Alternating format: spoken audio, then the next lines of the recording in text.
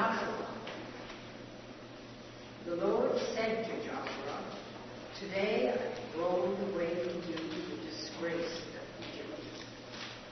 And so that place is called Gilgal to this day.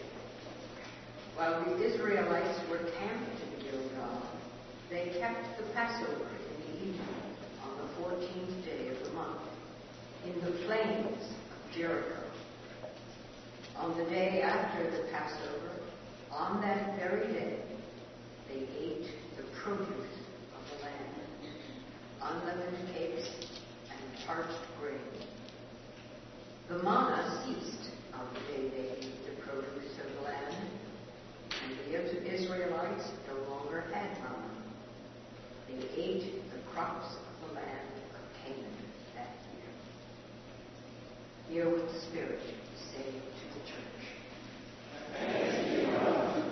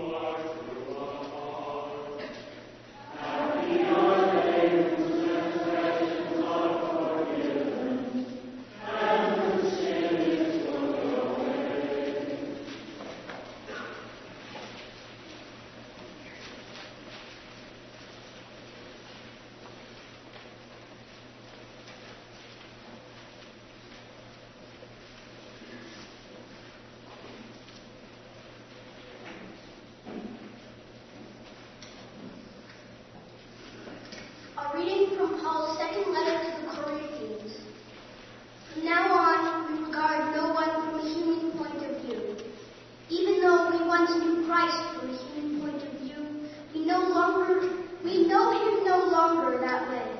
If anyone is in Christ, there is a new creation. Everything old has passed away. See, everything has become new. All this from God, who reconciled us to himself through Christ, and has given us the ministry of reconciliation. That is, in Christ, God was reconciling the world to himself, not counting their trespasses against them, and trusting the message of reconciliation to us. So we are ambassadors for Christ. Since God is making his appeal through us, we entreat you on behalf of Christ. Be reconciled to God. For our sake he made him to be sin who knew no sin, so that in him we might become the righteousness of God. Hear what the Spirit is saying to the church. Thanks be to God.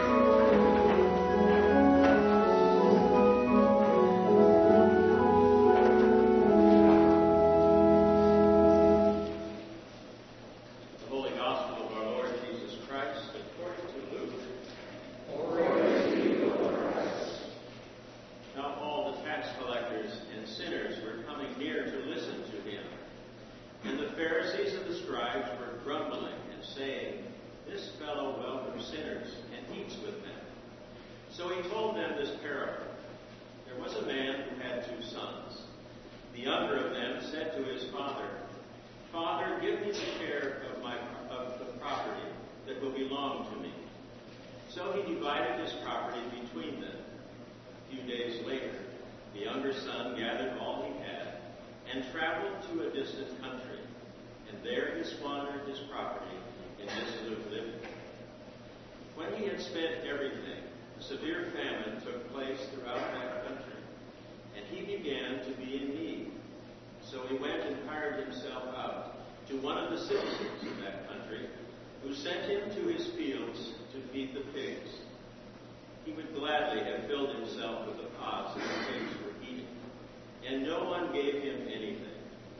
But when he came to himself, he said, "How many of my father's hired hands have bread enough and to spare? But here I am dying of hunger.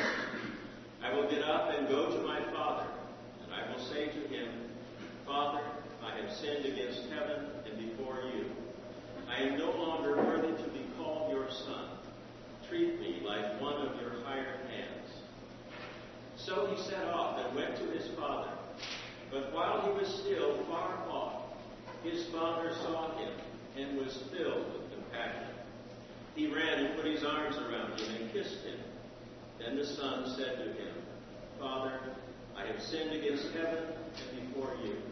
I am no longer worthy to be called your son.' But the father said to his slaves, 'Quickly, bring out a robe, the best one, and put it on him. Put a ring on his finger and sandals on his feet. And get the fatted calf and kill it.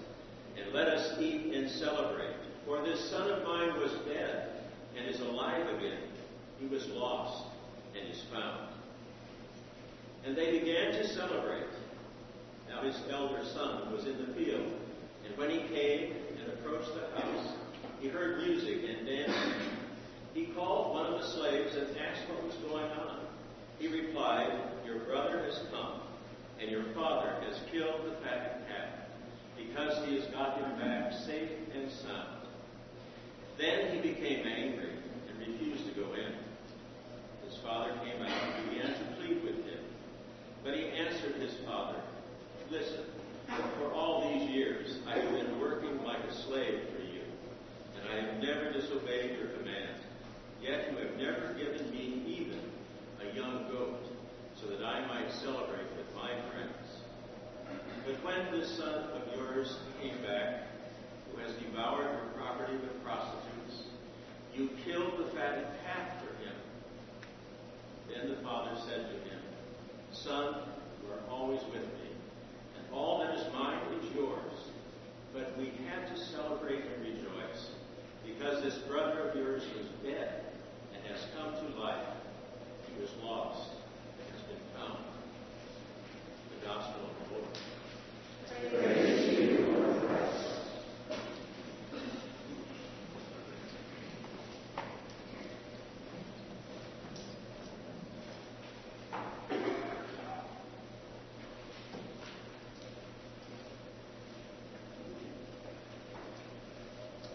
May we know ourselves to be enveloped by the wideness of your mercy, Lord Jesus Christ.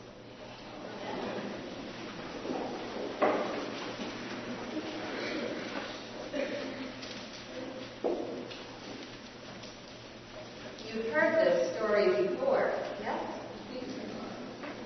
The scribes and the Pharisees were grumbling about Jesus' habit of hanging out with sinners.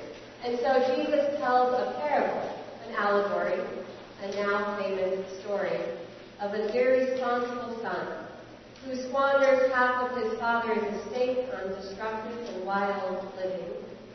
A father who forgives quickly and joyfully, welcoming his lost son home. And an older brother who is indignant about the generous reception of his scoundrel of a brother. To him, there is nothing fair about this situation, and the lack of perceived fairness often irritates hardworking, responsible people. People like those Pharisees, who were grumbling about Jesus' habits of hanging out with those whose sins were known to the public.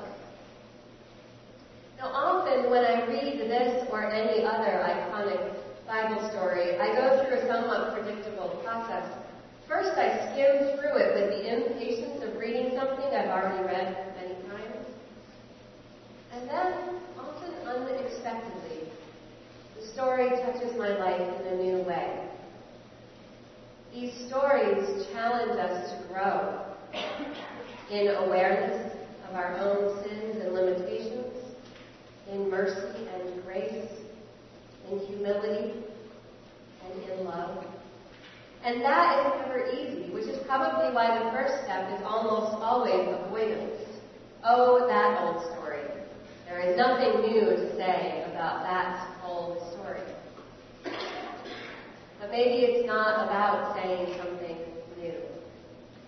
It could be about just taking another long drink from the living, life-giving waters of Jesus' brilliant, purposeful storytelling. So let's look ever more deeply into this story together. And let's listen to it with two people who have spent many hours and a lot of their life listening into Jesus' parable of the prodigal son. These two people are the Baroque artist, Rembrandt, and the 20th century theologian, Henry Nouwen. Rembrandt painted The Return of the Prodigal Son in 1669, near the end of his life. The painting depicts the father embracing his returned son with clear compassion, love, and tenderness. The son is on his knees. His head rests against his father's chest. One shoe is worn so thin that his heel is bare. The other shoe has fallen off completely and lies next to him. The son has journeyed long and hard and has now utterly surrendered to the comfort and embrace of his father. The gospel tells us that he, presumably the father, but maybe the son, or maybe both of them, he ran and put his arms around him and kissed him. It is clear that Rembrandt has caught a moment immediately following a running, embracing, kissing, joy-filled kind of reunion. In the painting, 4 people stand around the united parent and child. One of them is believed to be the eldest son, even though the story tells us that he is in the field at the moment of reunion. He stands there in the picture frame, annoyed but stoic, judgmental but quiet, nearby but miles away. Now, more than 200 years after Rembrandt captured Jesus' parable in oil paint, Henry Nouwen saw this painting in poster form on the wall of a colleague's office in France. He was overcome by emotion and set out to spend more time with Rembrandt's depiction of the prodigal son, eventually finding himself in St. Petersburg, where he was able to spend a couple of days with the actual 8-foot-tall painting. Nouwen then wrote a book about the prodigal son, using his experience with the painting as a jumping-off place, and the title of the painting as the title of his book. One of Nouwen's observations of the painting has to do with the 4 bystanders that I mentioned earlier. While they depict people in the household to which the prodigal son has just returned, they also point to 2 other groups of people. The first century group of people listening to Jesus tell this parable for the first time, the scribes, the Pharisees, and those gathered around Jesus, and the 21st century group of people listening to Jesus' parable now, us. Nouwen alludes to how easy it is for us in the church to be bystanders.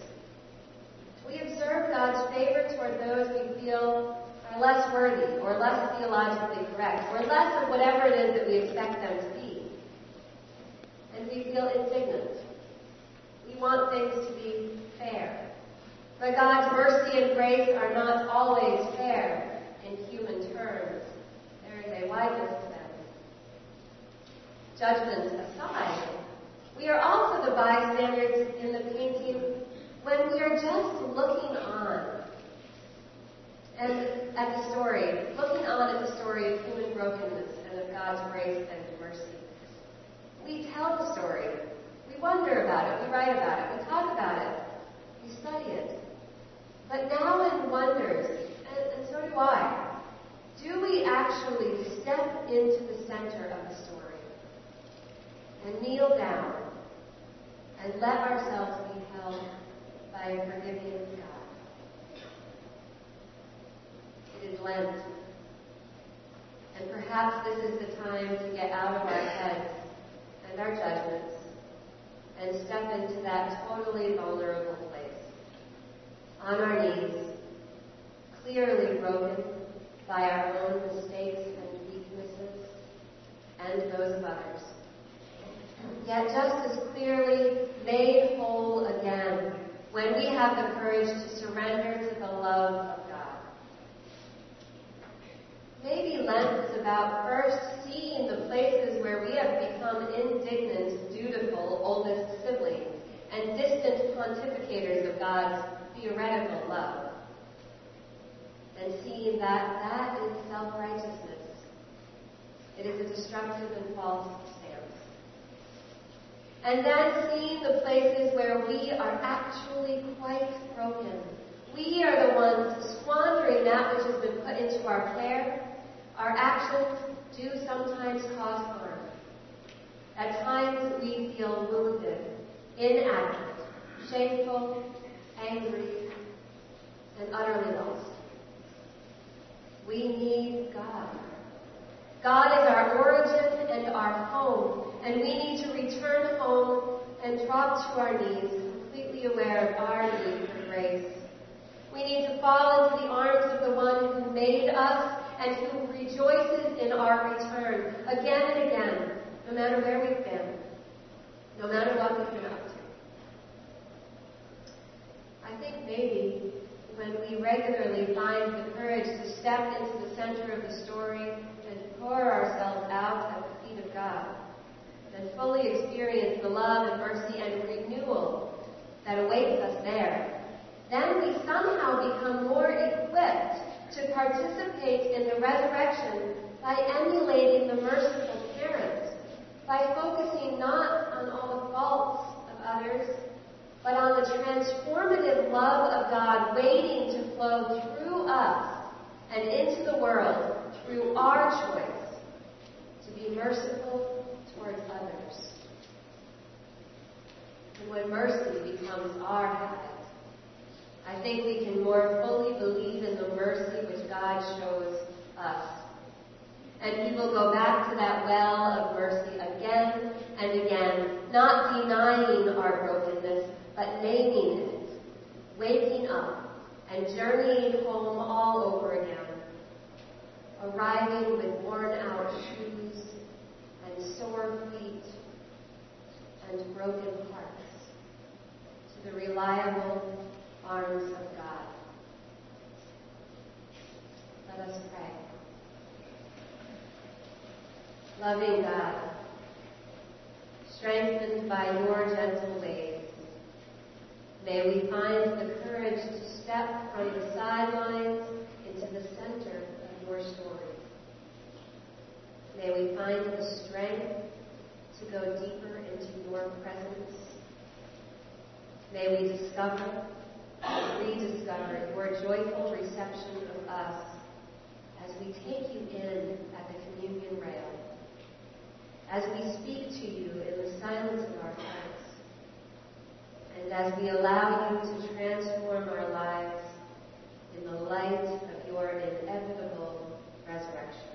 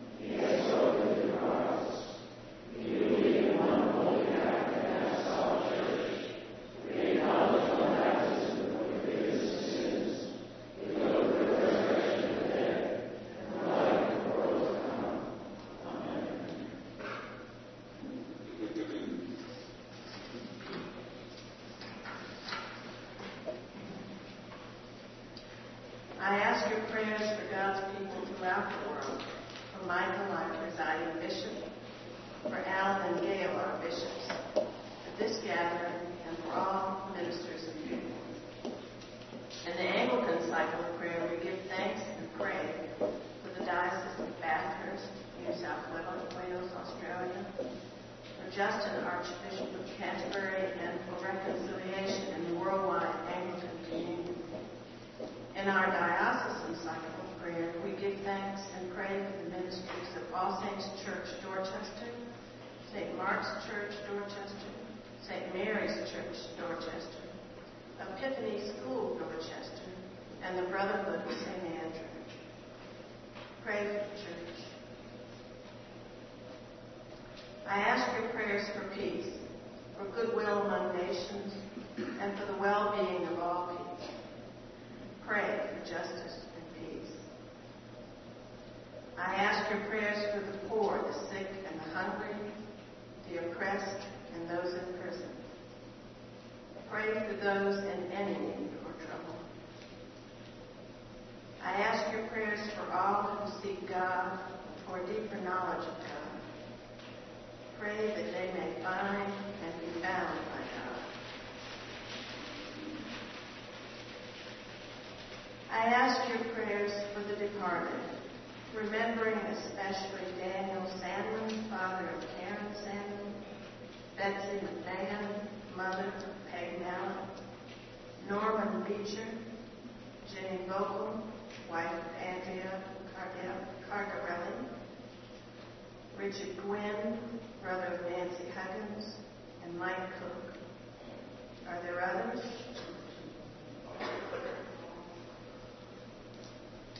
Pray for those who have died. We remember those for whom we have been asked to pray. Nora, Scott, Barley, Ed, David Jr., Barbara, Clementine, Dale, Bob and Pat, Will, John, Anne, Ruth, Barbara, June, Tom and the Bridges family, Heather, Ingeborg, Lucas, Claire, Catherine, Margot, Susie, Joanne, Tom, John, Kathy, Kristen, Alice, Ellie, Ed, Susan, Peter, Kirsty, Eric, Gail, Jim, Wynn, Harry, Aliana, Wynn and Jenny, Spencer and Louisa, Olive, Deborah, Edie, those without jobs, those serving in the military, all who work for peace, and all those suffering as they flee war-torn countries. Are there others?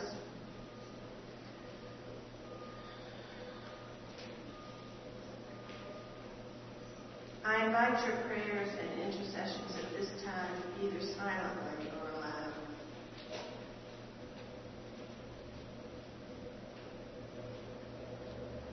Praise God for those in every generation in whom Christ has been honored.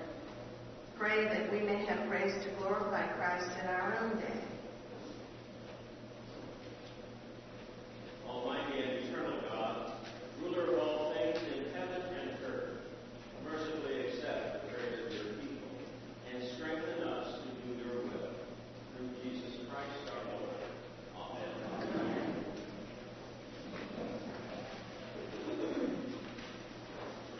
The peace of the Lord be always with you.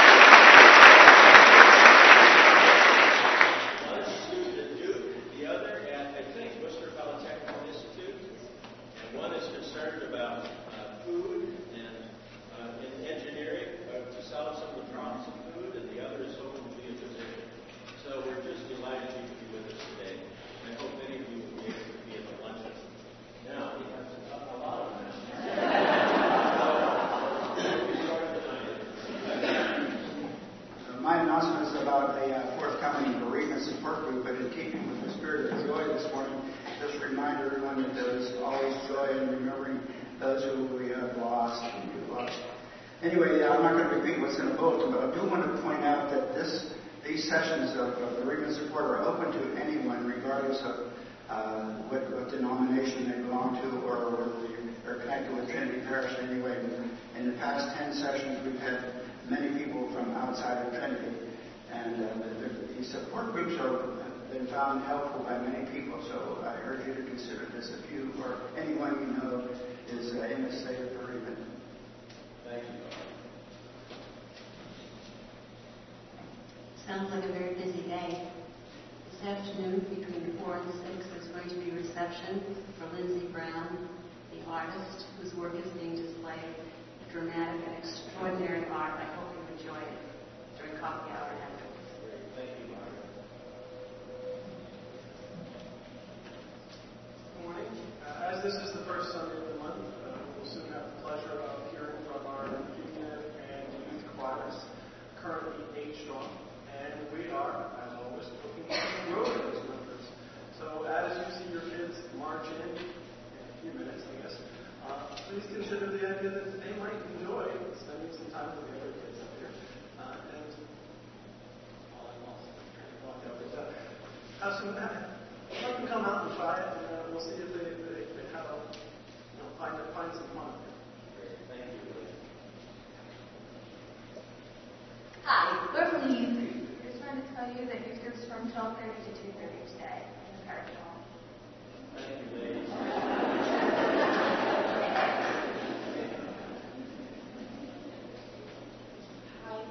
Hi everyone. I want to tell you about the exciting forum we're having next Sunday, right after coffee hour. And it's going to be on family homelessness and what we can do about it. Over 200,000 families in Massachusetts are at risk of becoming homeless because they spend more than 50% of their income on housing. There are going to be speakers in the world of housing. Let's see, the Undersecretary of Housing and Community Development. And we're going to be having state legislators, Jamie Fitch. And anyway, please come. Thank you. Thank you, Lisa. Prelude recital, choral even song, 5 o'clock today.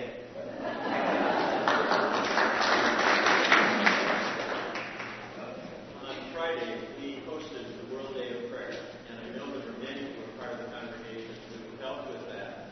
But I want to especially acknowledge Ann Humphrey for her leadership. Neither Ann nor I knew what World Day of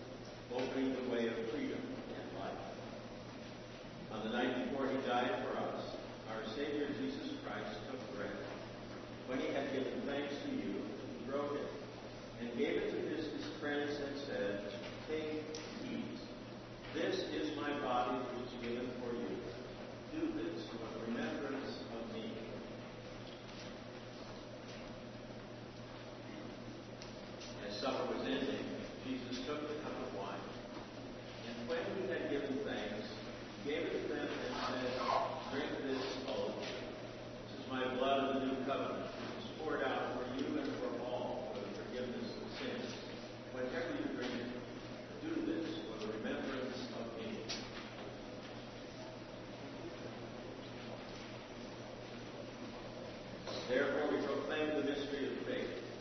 Christ we remember his death and resurrection. We now present to you from your creation this bread and this wine. By your Holy Spirit, may they be for us the body and blood of our Savior Jesus Christ. Grant that we who share these gifts may be filled with the Holy Spirit and live as Christ's body in the world. Bring us into the everlasting heritage of your daughters and sons, that with all your saints, past, present, and yet to come, we may praise your name forever. Through Christ, with Christ, and in Christ, in the unity of the Holy Spirit, to you be honor, glory, and praise forever